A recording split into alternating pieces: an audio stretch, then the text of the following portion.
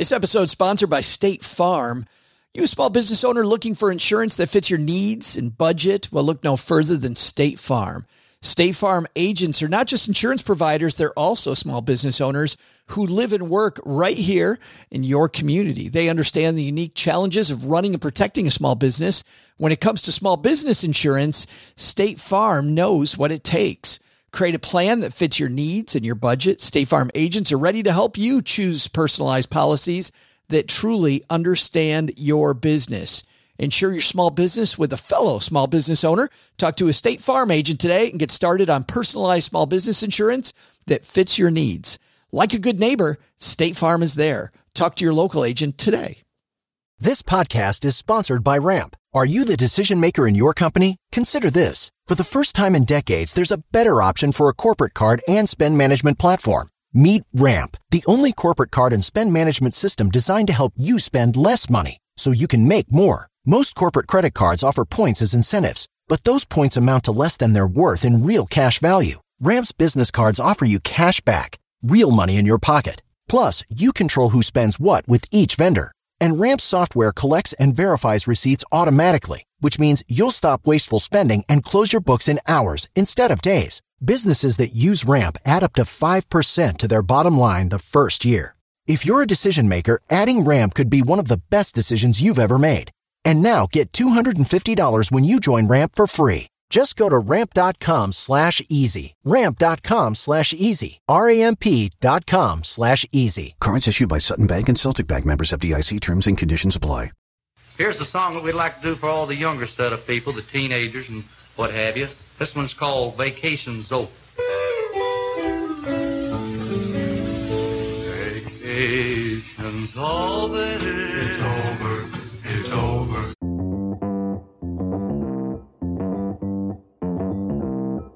Live from Joe's mom's basement, it's the Stacking Benjamin Show.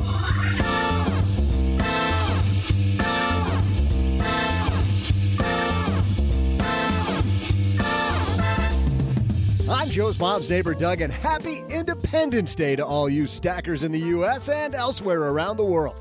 While you're celebrating this national holiday, let's also celebrate some of the business moves that one of my favorite founders made all the way back in the 1700s. Who else but Mr. George Washington? Today, we welcome historian John Berlau to talk about George Washington, entrepreneur. Also, ever wonder what it means to be the executor of an estate when a loved one passes away? What should you know, and what are you supposed to do? Rest assured, stackers, we'll point you in the right direction. Of course, we'll still be free to toss out the Haven Lifeline to Sean, who has a 401k asset allocation question, and my trivia is going to be an absolute blast. Because, like fireworks. And now, two guys who are still mentally on vacation, Joe and O-G.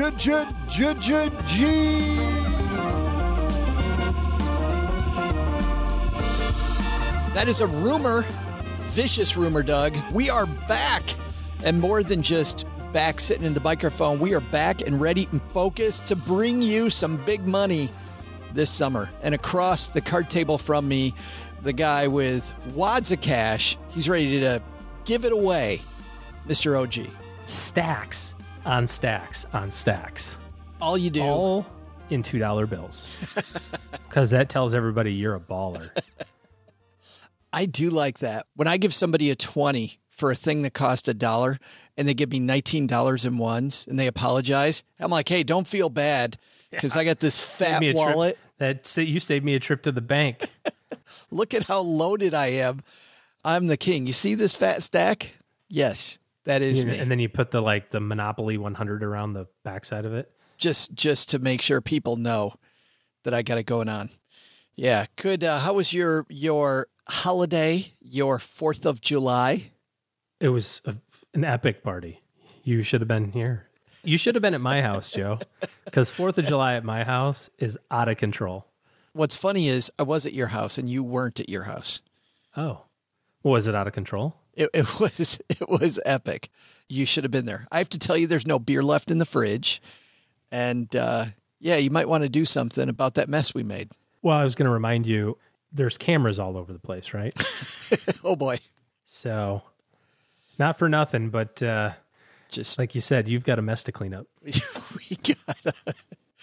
It's a good time, and we are back. We're so excited. Today we're going to talk about George Washington, but George Washington not as the number one leader of this country, but George Washington as an entrepreneur. We're going to talk entrepreneurship with our first president.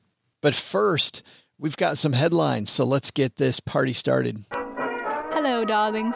And now it's time for your favorite part of the show, our Stacking Benjamin's headlines. Our first headline comes to us from Market Watch. I thought this is a great way to start the next 8 weeks, OG. Barbara Kohlmeyer wrote this. She writes, "Don't let your dream of being a 401k millionaire fade during the pandemic."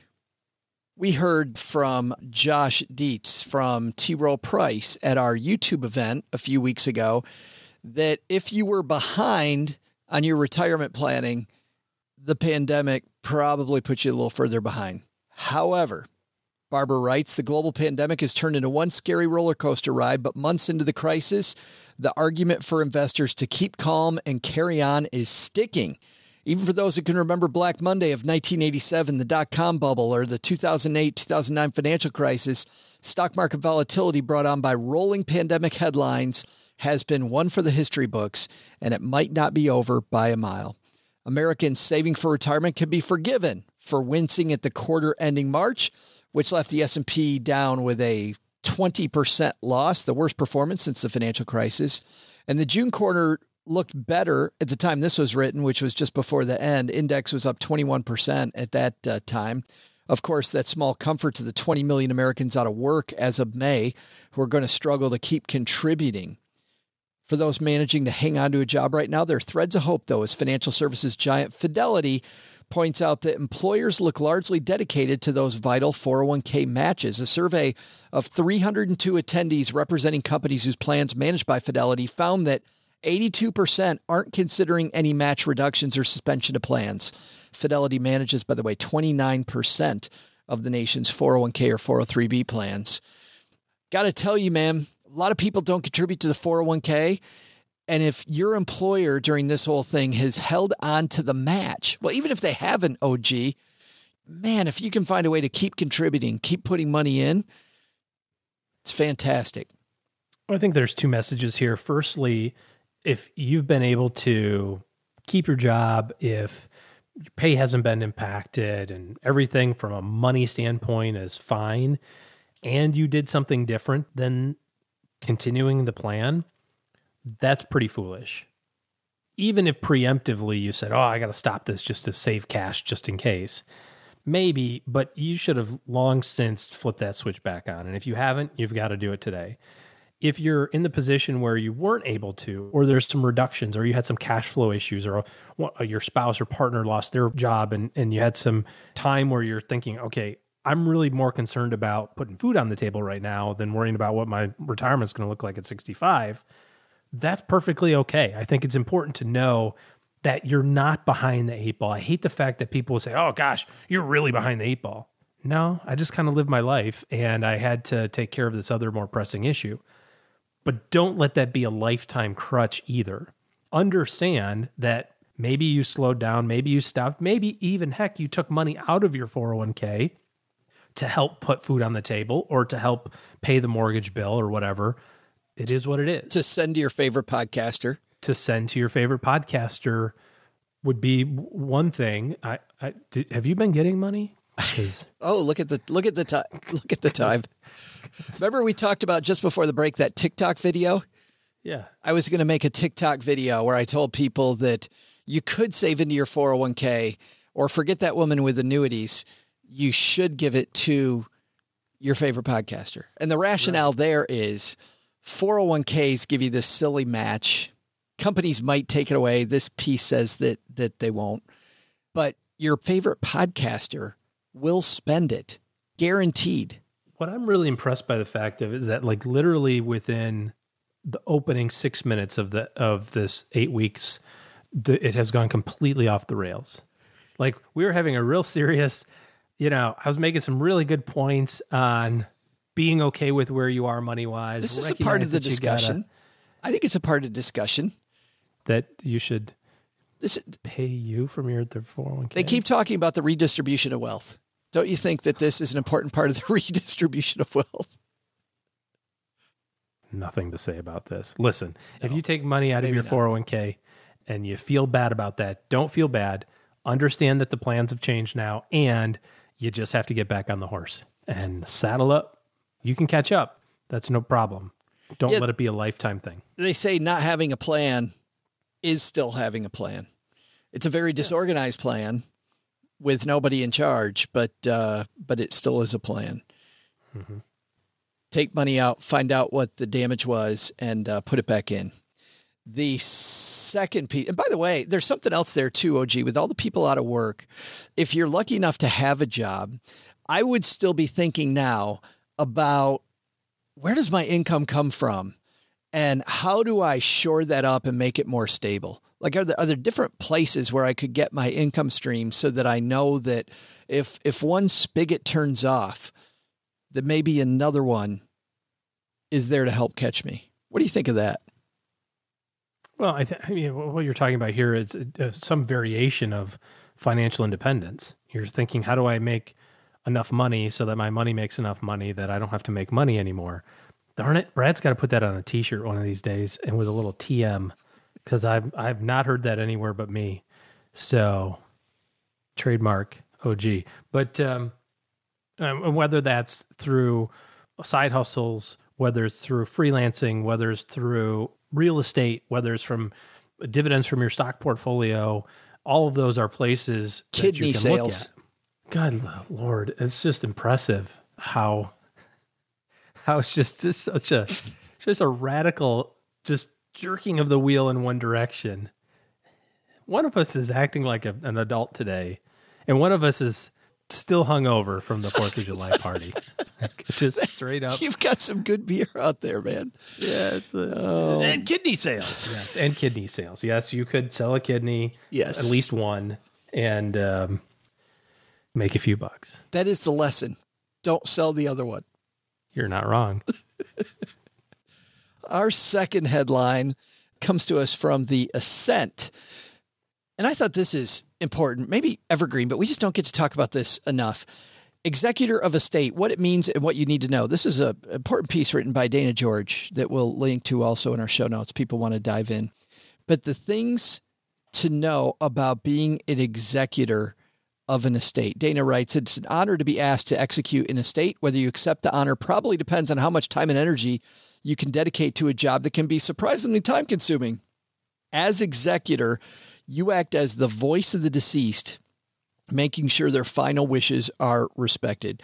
By the way, when I've seen problems with estate plans, even estate plans that are written well, OG, it's that the wrong person was the executor and they decided to do something different than what was written. It's actually a real easy job. Just do what it says in the document, assuming that there is a document, and you're going to do well. I was going to say the part where the author says it's an honor to be an exec. That's not an honor. It's usually most people don't want to do this because you're the person who gets everything rolling downhill. So the estate plan, the will, the trust, whatever says Billy gets 40%, Susie gets 60%. Who's got to deal with that mess? The executor, who gets 0%, except for the fact that you can charge for it. And a real good estate planning attorney will remind you that you can charge for your work. And then you'll very discreetly remind the beneficiaries of the estate that the longer this takes, the more money they don't get. Then it truly is an honor as you get your 10% first. Because Papa's getting paid. That's right. Can you see that conversation? Just want to let you know, Papa's getting paid. But you know what happens? So think of it this way, though, and an attorney can correct me on this, but this is my understanding, is that if your estate goes to probate and the attorneys have to deal with it, guess who gets the first check? The attorneys. Of course. And then what's left gets split up. So. Then there's 10% to the, or whatever percentage to the executor, and then the rest. Yeah. Before death, it says, once you agree to be the executor, ask for a copy of the last will and testament, familiar yourself with it, make a note of who will inherit property. If there are any co-executors, co-executors. Oh, don't do that. But please don't do that. you'll just have fights. Pick somebody who will do what it says in the document and who's okay with being seen as a little bit of a jerk, don't you think? Like the people. Well, I was going to say there's a difference here. The thing I would add is there's a difference between being an executor and a trustee. An executor is somebody who's executing all of the things that need to get done. Boom, boom, boom, boom, boom. These are the things that get done. A trustee would be somebody who's going to be in charge of something for an extended period of time. So if you have a trust that you leave money to a young a child, let's say, and you want it to sit there and be managed appropriately for their benefit 20 years from now, that's not an executor job, that's a trustee job. And that's perfectly fine to have a voting committee, so to speak, or maybe some checks and balances at least to make sure that the trustee isn't putting all your money in, Bitcoin or something. But an executor, yeah, you need a CEO, not two CEOs of your estate. I also know a lot of people that won't, I'll just tell you my story. The person where I know I'm going to be the executor of the will and the trustee of the trust, OG, that person has told me I have that job. I've requested the documents and he said, I'm not going to show them to you until I pass away. So yeah, that's very common. So they still can say no. People are private, but I do like the idea of requesting it and seeing what you're getting yourself into. The cool thing was, though, this person told me where everything is. He said, I've made a list. Here's where you find it. Great. Make sure that you know where to find everything. After death, it says you're going to have to say, I've got something to add to that. Yeah. Maybe we can talk about it a little bit later. All right. You're going to have to, after death, it says order death certificates. You're going to need a bunch of them. A lot of death certificates. So, a lot of people are going to want to see a death certificate. So like order 20 of them. Yeah. Yeah. Next is file the will. Has to be filed with the local probate court, even if probate is unnecessary. Generally, probate's deemed unnecessary when the estate's small, but you still have to file that there was a will.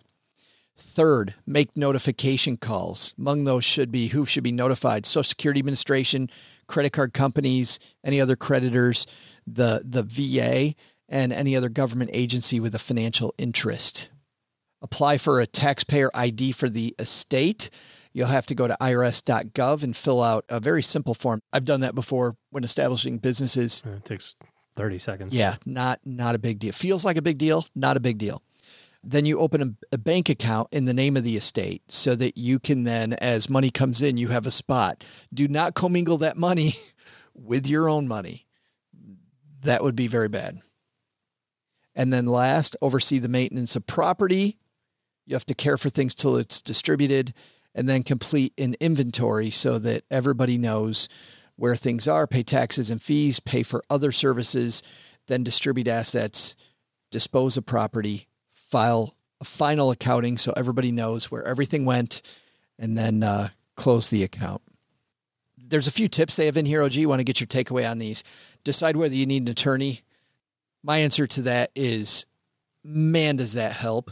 Even if you can do 99% of the stuff yourself and maybe to avoid fees with a small estate, knowing a good attorney that you can turn to and ask questions, I think is going to be really important to this process. Well, and you don't have to use the one whose name is all plastered all over all the legal documents. You can. They might have some understanding of the situation, or they might have drawn up the estate planning documents 22 years ago and have no idea who that person is. Yeah. So what I would add to that is whether or not you need legal assistance would be probably increases if you are not close, especially in the same state as the decedent. If you're trying to manage it from a further away process, much more difficult to do.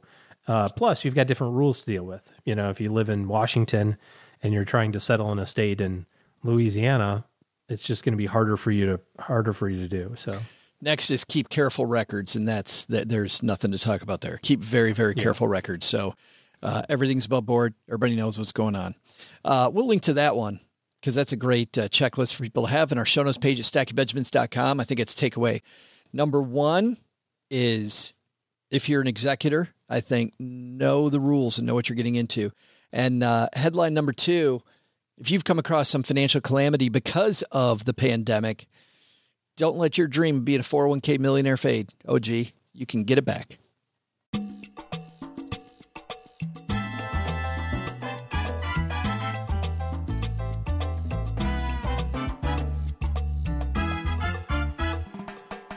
We were super excited to talk to John Berlau about George Washington, and what a great guy to write the history of our first president when it comes to being an entrepreneur, because he is an American economist who lives in, shock, guess what city he would live in? If he's an economist, likes George Washington? Mount Vernon. He has a tent in the parking lot in Mount Vernon. Maybe we'll ask him that. He's also the director of the Center for Investors and Entrepreneurs, which was formerly the Center for Entrepreneurship. You can watch YouTube videos of him talking on behalf of entrepreneurs in front of government committees. I think that would be slightly intimidating. Of course, you've seen his work everywhere, including Barron's, Wall Street Journal, Forbes, National Review, Policy Review. He's all over the place. But right now, he's not all over the place. He's right here. John Berlau, here to talk about George Washington, entrepreneur.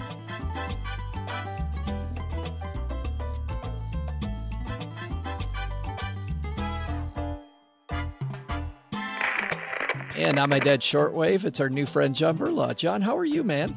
I'm good. A pleasure to be on, Joe. Well, I'm so happy you're with us.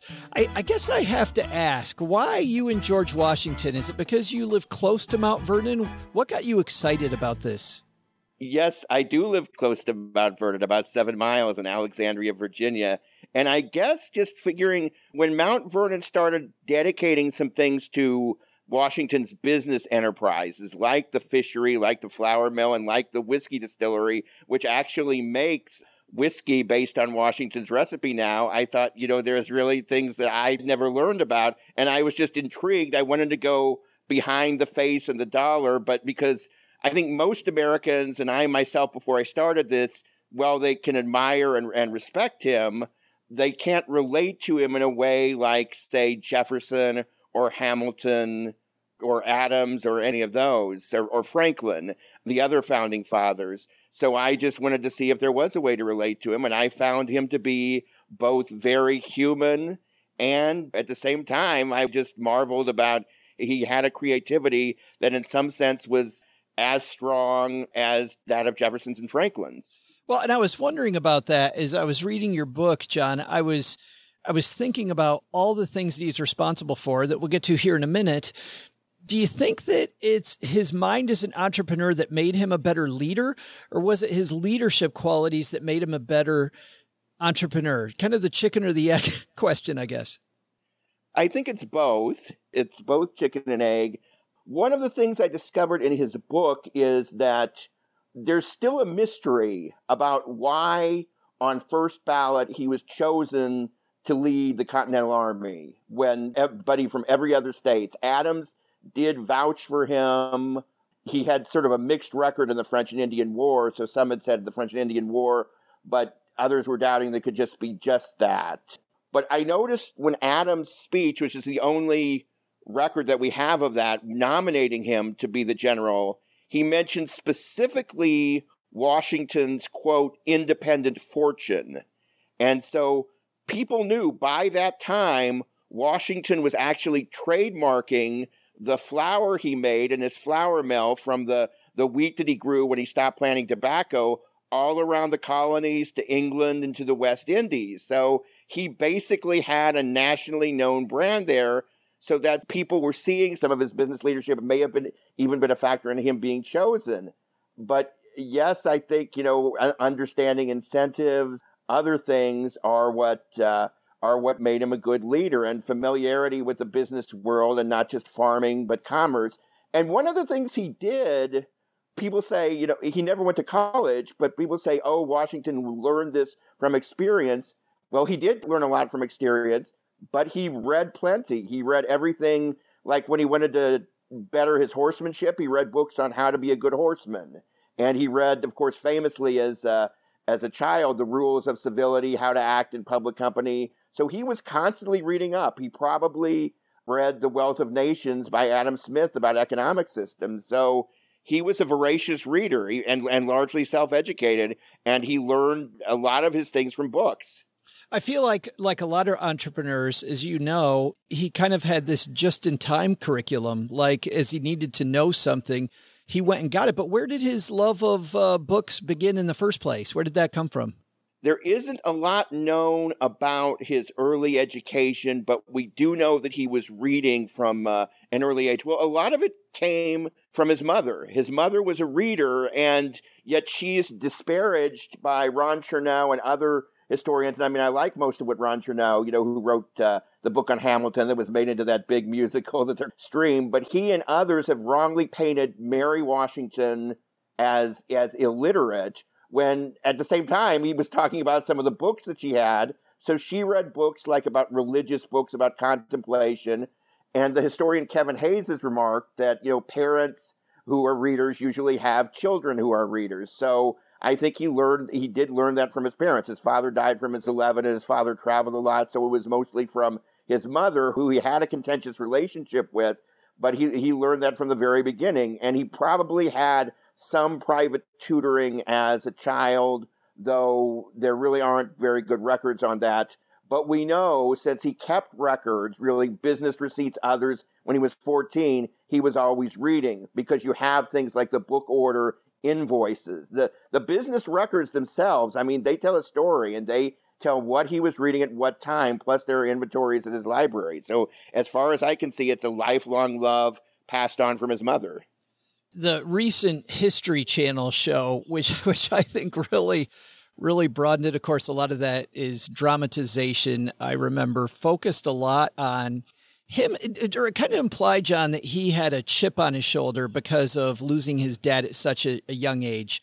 Do you find that was the case as he grew up, that he really felt like, because of his lack of an education and lack of a father figure after, 11 or 12, that he kind of felt that? I think he was self-conscious, but like many entrepreneurs, a disadvantage can be an advantage, because it's what he always did to better himself, to read the rules of civility, to act like he did in polite company. And people marveled, how does he have the manners of a royal court when he's never went to college, but he had been reading up on it.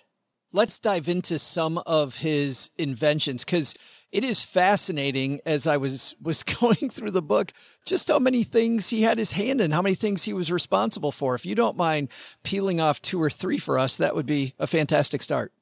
Well, he was always making things like more efficient plows, and he had a 16-sided barn where the horse actually would move the wheat sort of in a mechanical way. And was, and of course was, I guess this is not an invention, but was a pioneer considered by conservationists as far as crop rotation. He stopped planting tobacco because, not because he thought it was necessarily bad for you, but he thought it was hurting the soil and that there was a more domestic market. So he planted wheat and hemp. And of course, some of the fish nets were made from hemp. But he was also a patron to early American inventors like James Rumsey, who he met when he was traveling through what is now West Virginia, and he helped support Rumsey in the invention of the steamboat. Rumsey is considered the co-inventor of the steamboat along with John Fitch, and Robert Fulton commercialized it sort of in the same way Henry Ford did the car 20 years later. But Washington hired him for the Potomac as a private citizen for the Potomac Company to improve navigation on the Potomac River, so Rumsey would have time to do his experience, and then championed in Virginia and Maryland state patents before the Federal Patent Office was created. And then when Washington was president, he signed the patent for James Rumsey and John Fitch for the steamboat. And the steamboat, I mean, it's really the steam engine in general, but the steamboat, I mean, that was the first time, a vessel could move upstream, or a vessel could move without being pulled by current or animals, mechanical like we do today. So that really was a pioneering invention. And he was fascinated, for instance, by balloonists. He welcomed balloonists with cannon fire when he came there, and actually wrote to someone, said he used the term, quote, flying through the air, that we may be traveling there. Instead of plowing the ocean, we'll be flying through the air. So he had an imagination and welcomed inventors. And that was at a time when we really didn't revere inventors like starting in the 19th century and we do now, when a lot of them were thought to be crackpots. But Washington helped really change the culture as far as invention was. Invention is one thing, and as you know, with your work in entrepreneurship, making a profit is another. Was he really profitable as an entrepreneur? Well, he had like many entrepreneurs, had a series of setbacks. And there was always the question of, there was really no currency that tobacco was basically the currency. You got credit for shipping tobacco. So there were times that, even though he was land rich, he didn't have any currency to trade with. But especially after he was president, the whiskey distillery, he was one of the wealthiest men in the country. Whereas, some of the other founding fathers, and this is doesn't say anything about their virtue, like Jefferson died in debt and other things. Washington managed his ledgers. That includes the receipt. The ledgers are still available. And Martha helped him with this. He and Martha would negotiate very shrewdly for things they imported from England and what they sent to England in the colonial days, and then afterwards with everyone. Would you say that Martha also was very much an entrepreneur? I would say she was. The problem, one of the ways that it's been hard for us to get to know both George and Martha is that Martha burned nearly all the correspondence between them, as was the custom for many families, upon George Washington's death.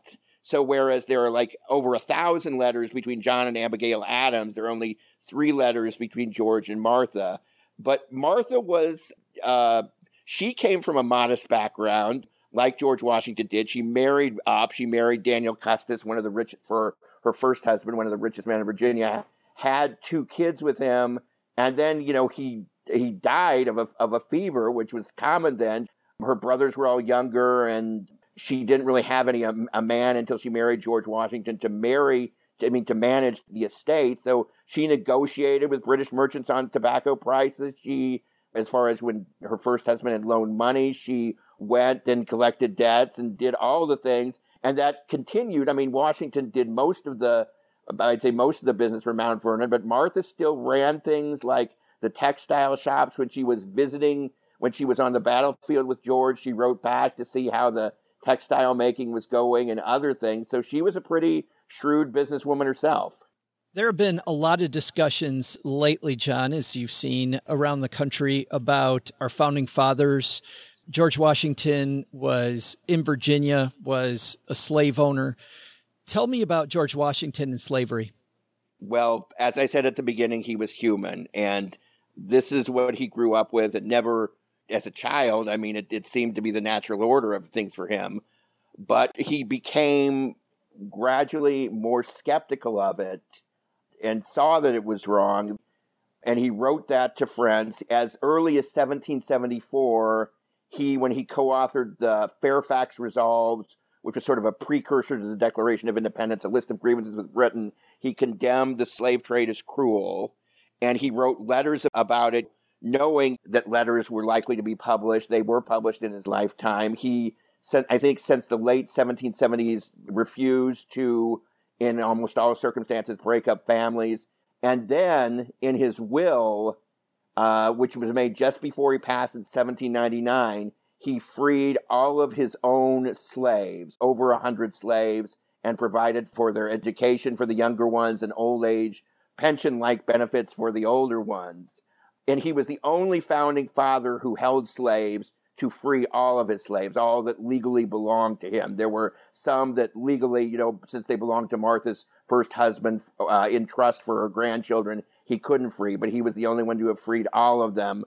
So you can say he could have done more, and he certainly could have. I found that he did speak out again at least once publicly, and the letters, he probably knew that they would be made public. But when he freed the slaves, among other things, it set the example where, say, slave defenders in the antebellum South, where defense of slavery actually goes stronger, couldn't use him, as a prop to defend it. And he set an example for others, and, it did inspire some of the abolitionists with the. So, he has a mixed record, but it's a record that's a lot better than most. And he, I think, did put the country on a trajectory to end slavery. What's interesting for me, John, isn't so much where he ended up. And as you mentioned, there's probably more that he could have done.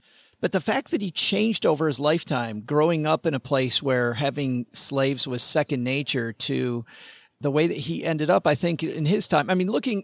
We have Facebook now and everybody argues all the time. Nobody ever changes anybody's mind.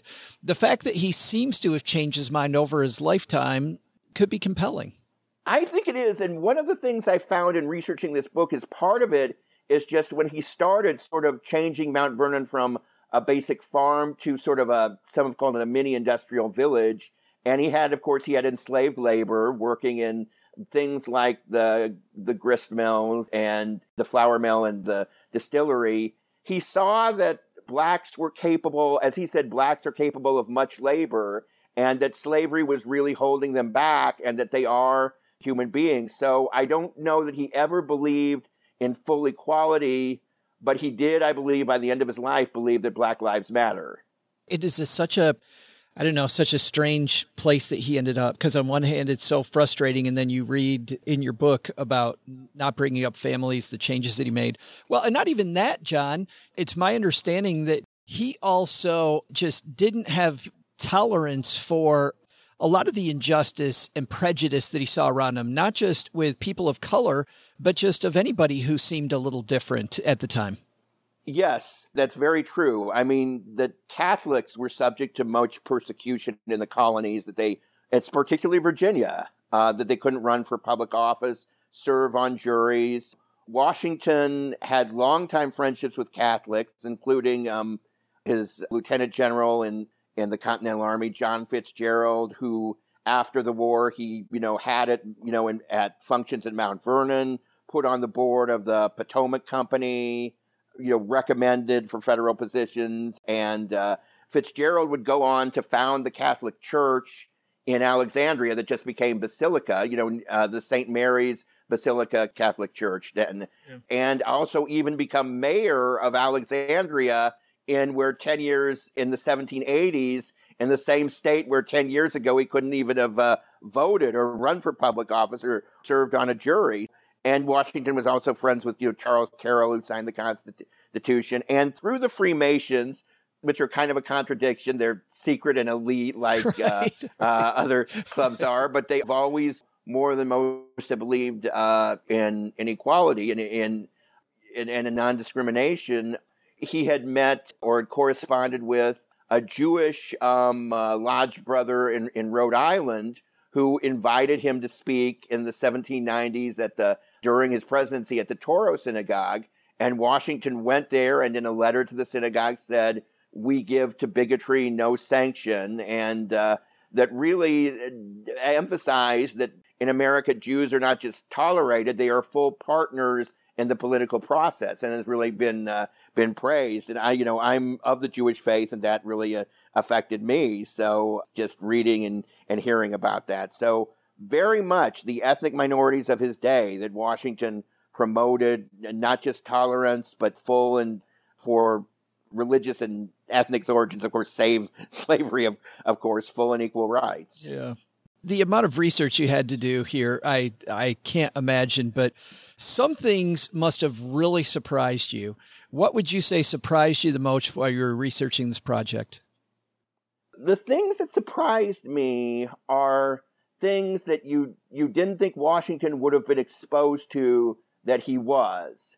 That I had no idea that Washington ate pineapples frequently and loved pineapples. And when I heard that, I'm like, well, Hawaii wasn't even a territory then. How would he get pineapples? It turns out his only trip overseas, he never went to Europe, but he did go to Barbados with his older brother Lawrence when Lawrence was sick. He tried pineapples there, and then he would order pineapples for the rest of his life and wrote about how much he loved them. And then he loved the citrus fruit, too, which you couldn't grow.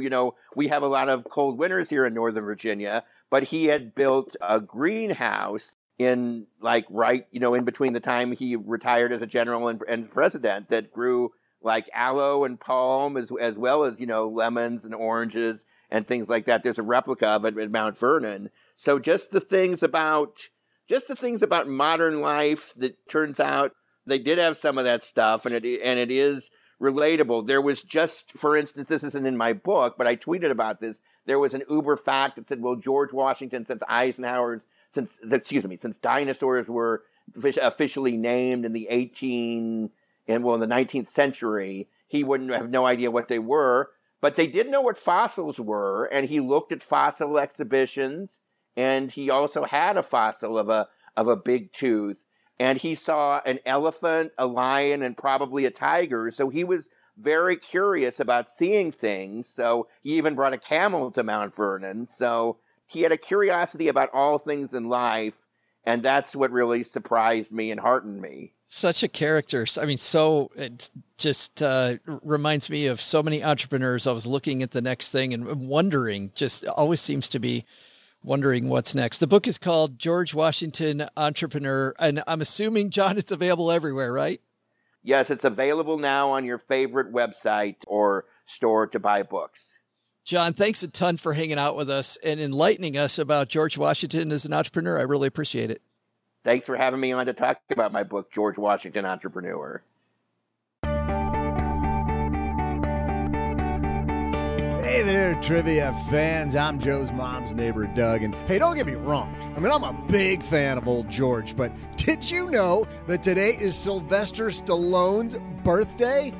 Joe's mom and I have been binging all of the Rocky movies this weekend because, you know, like the action and victory over the USSR. Oh, man, I just love Rocky IV when Rocky trains and trains and trains and finally beats that big bad Russian. If you're thinking, hey, Doug, say spoiler alert before giving away Rocky IV, then I'd say that you probably need to catch up on your movies because that classic came out all the way back in 1985. So that's on you, man. Which brings us to today's trivia question. Back in the 1980s, when both America and the USSR were vying to be the economic power of the world, these two countries were ranked number 1 and number 2 in worldwide GDP, or gross domestic product. So I'm told. I thought it was something else. But where does Russia rank today in worldwide GDP? I'll be back with your answer faster than you can look in the eye of the tiger.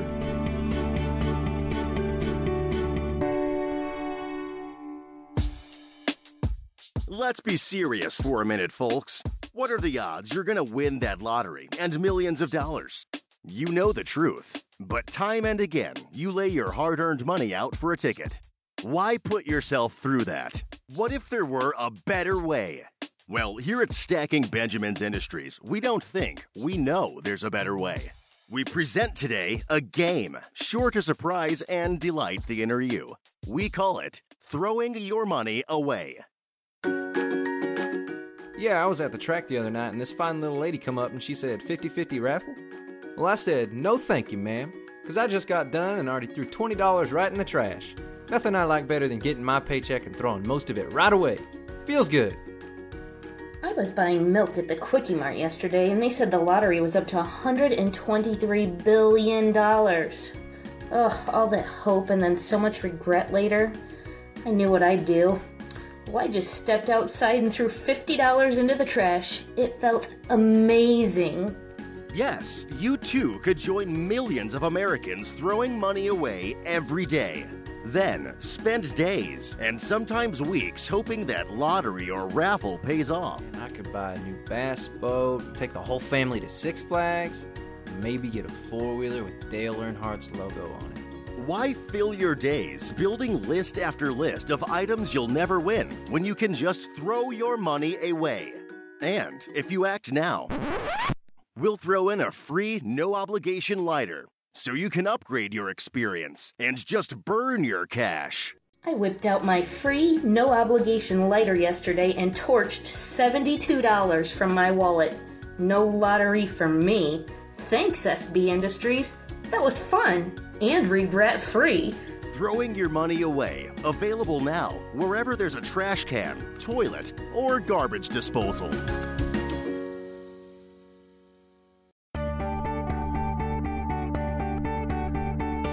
Hey, fellow Sylvester Stallone fans of the world, I'm Joe's mom's neighbor, Doug. And did you know, on today's celebration of Stallone's birthday, that his net worth is an estimated $400 million? That'll buy a few Sizzler apps, am I right?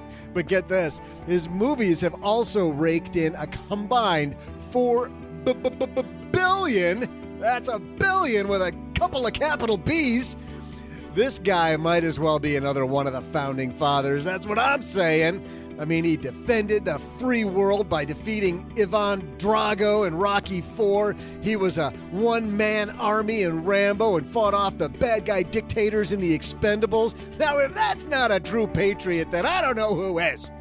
Well, before I get you all excited talking about our man Sylvie, that's what his buddies call him, I hear, let's get back to today's trivia. The question was this: back in the 1980s, America and the USSR were numero uno and numero dos in worldwide GDP. But where's Russia ranked today in worldwide GDP? Today, the U.S. still ranks number one in worldwide GDP. USA, USA.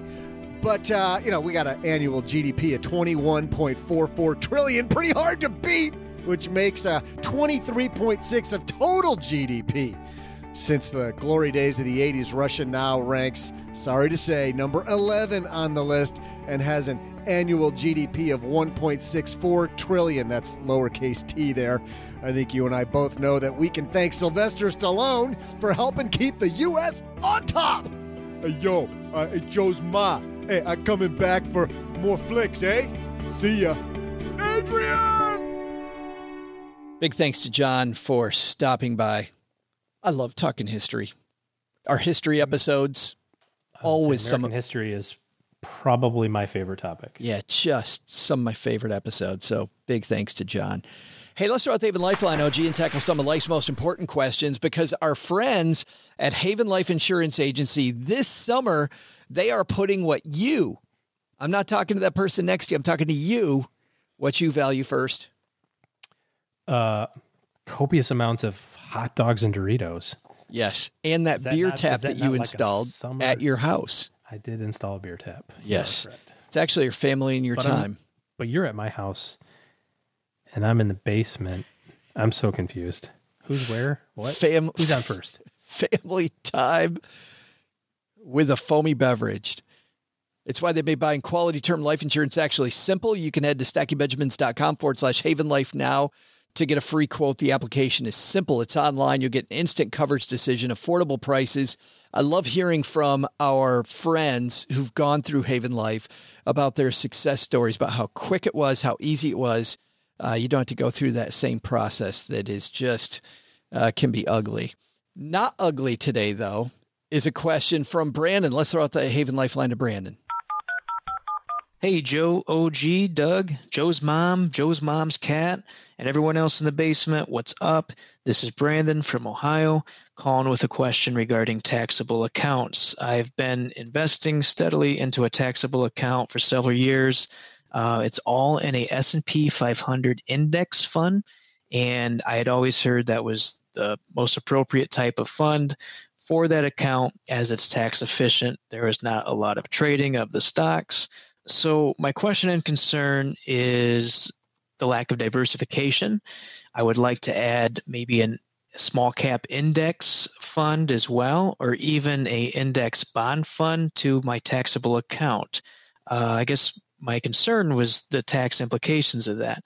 Is the fact that it's an index fund means there's not a lot of trading, even if it's a small cap or a bond fund, and is that still tax efficient? I would love to hear your thoughts, your discussion regarding this, and help me understand it better. So a bit of a background, we are debt-free. We have several hundred thousands in 401ks, Roth IRAs. We have a pension system. All of our money at this time is in equities, and we have a good emergency fund. So love the show. Keep up the great work. I'm a size 16 neck, 34 sleeve, tailored fit, a press collar, and easy on the starch. Thanks. Thanks, Brandon.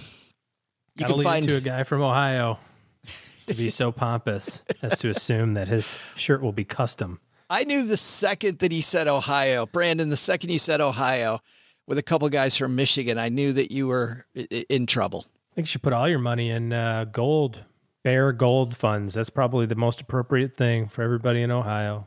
3X leveraged. 3X, silver and gold, inverse something, I don't know. Inverse futures, something. Yeah. I thought you were going to say you should put it all in maize and gold. Oh, that was a good one. Yeah. Yes, should do that. I don't think you really have to worry too much about the short-term tax implications of rebalancing your portfolio, I think it's pretty foolhardy to have all of your money tied up in the U.S. large company growth sector and not recognizing that there's lots of other areas. Although that might have been a good place to start. I mean, I like the fact he started with one fund.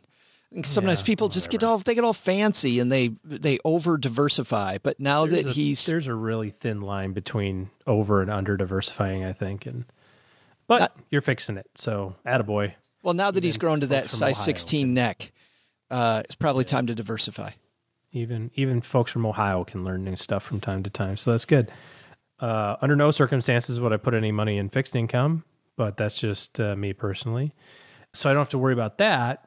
And yeah, an ETF or a mutual fund with low turnover is going to suit your purpose. It's still going to have taxes. You're still going to have capital gains and dividends posted to that account, just like any other investment account would.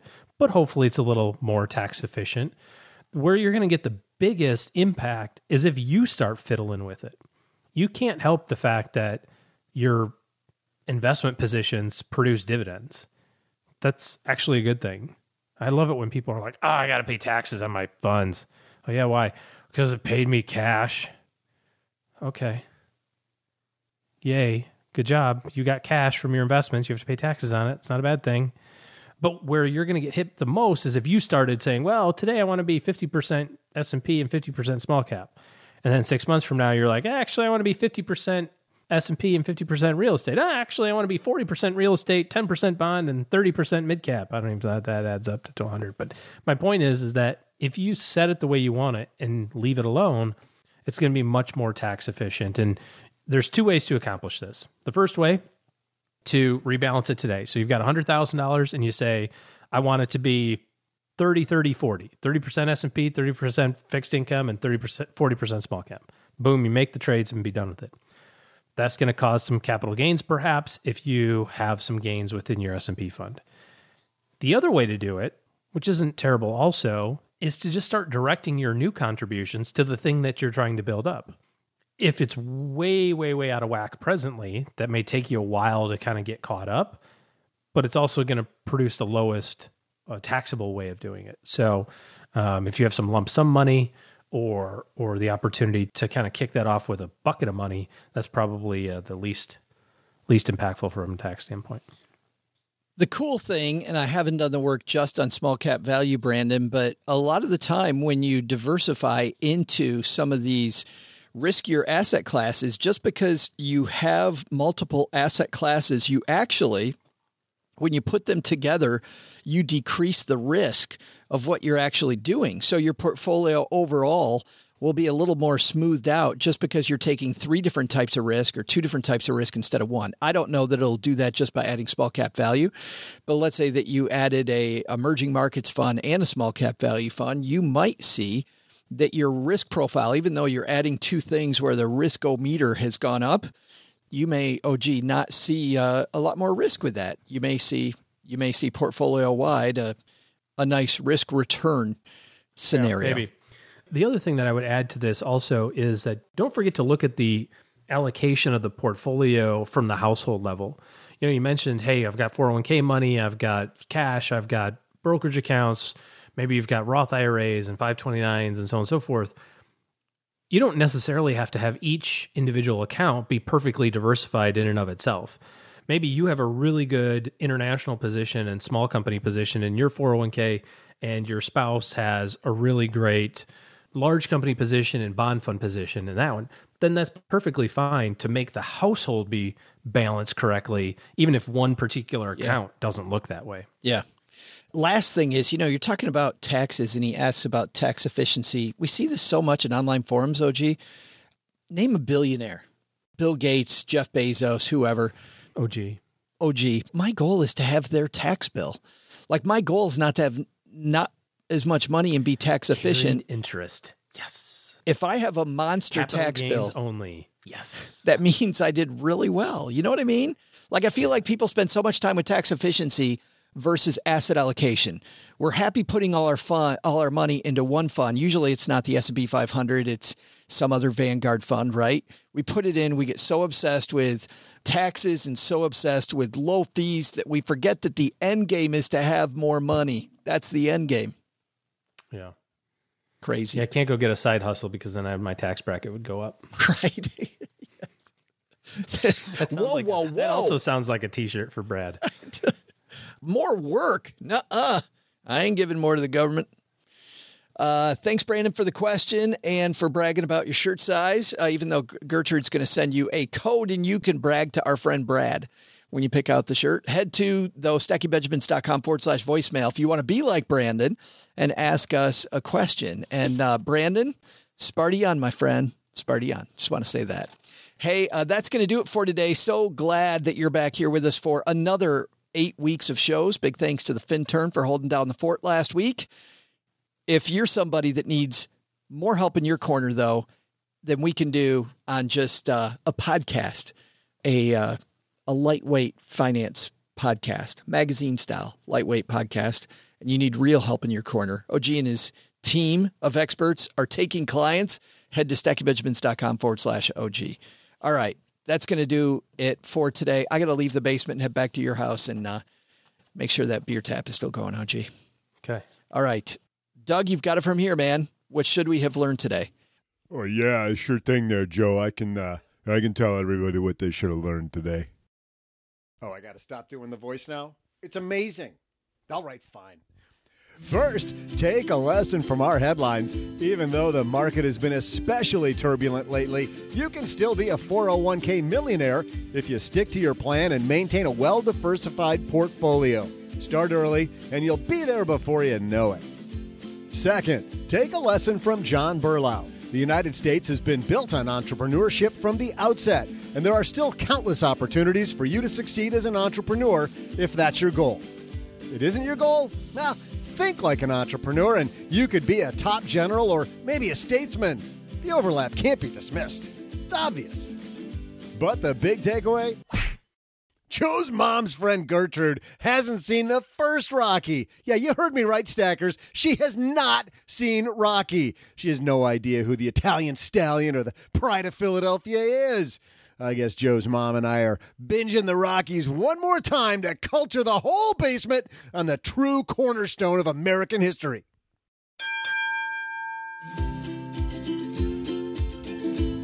Big thanks to John Berlau for joining us today. You can find a link to his book on our show notes page at stackingbenjamins.com/Rocky is pretty much the most amazing movie star of all time. Okay, fine, not that last part after the slash, but he is! This show is created by Joe Saul-Sehy, produced by Richie Rutter-Reese, and engineered by the amazing Steve Stewart. Online, visit us on Twitter at SBenjaminsCast or on our Facebook page. I'm Joe's mom's neighbor, Doug, and it appears I've fallen and I can't get up. SB Podcasts may receive payment on the show from sponsors and guests in the form of books, giveaway items, discounts, or other remunerations. That's a big word. There's no way you take advice from these dorks, but like Joe's mom always says, don't take advice from people you don't know. This show is for entertainment purposes only, and before making any financial decisions, consult with a real financial advisor.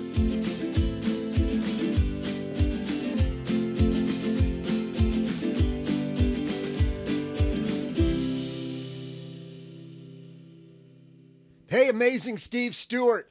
That was pretty much the best Sylvester Stallone impersonation I've ever heard. Make sure that one gets featured on the show, would you? Thanks, buddy.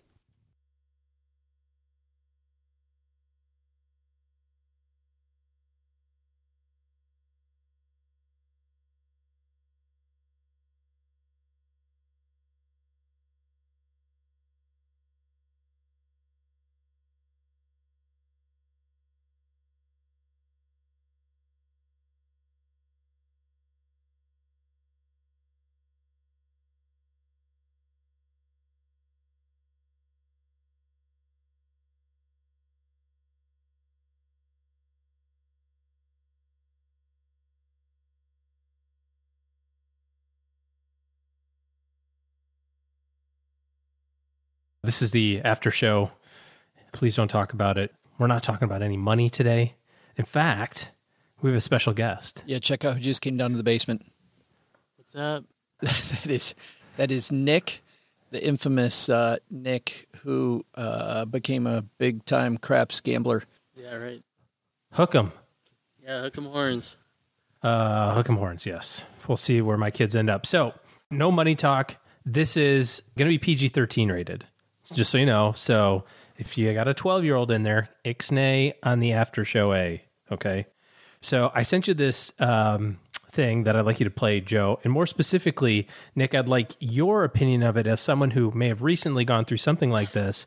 I'll set the stage a little bit. It's two people walking up to the front door, knocking on the door. They appear to be stark naked. And just for the record, fairly attractive individuals. A man and a woman, pretty attractive. What do you mean Nick just went through this? Well, you'll see. You'll see. I'm just kind of curious. Is it like something on Facebook that I didn't catch, that Dad didn't catch? Exactly. Yeah. No. I mean, like, just went through this, let's say 10 years ago versus you and I going through it never, because it didn't exist when we were kids. So, gotcha. All right. Go to town. Playing it. Here we go. Hiya, I'm Sue. This is Derek. We're here because your son just looked us up online, to watch us. Matt, darling, there's some people here to see you.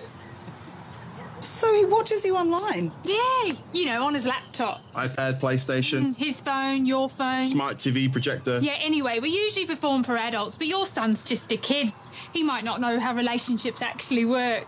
We don't even talk about consent, do we? No, we just get straight to it. Yeah, and I'd never act like that in real life. Nah. Hey, Maddie. You right? Okay, Sandro, stay calm. You know what to do here. All right, Maddie. It sounds like it's time to have a talk about the difference between what you see online and real-life relationships. No judgment. Many young Kiwis are using porn to learn about sex. Keep it real online. Get help and advice at keepitrealonline.govt.nz. There's always something better when a Kiwi says sex. Well, I just thought it was really funny because I laughed at it. I showed it to my wife. Then I showed it to my son, who's 13, and literally he saw the first 5 minutes of it, and like 5 seconds of it, he's like, I'm out. I said, no, you got to watch it.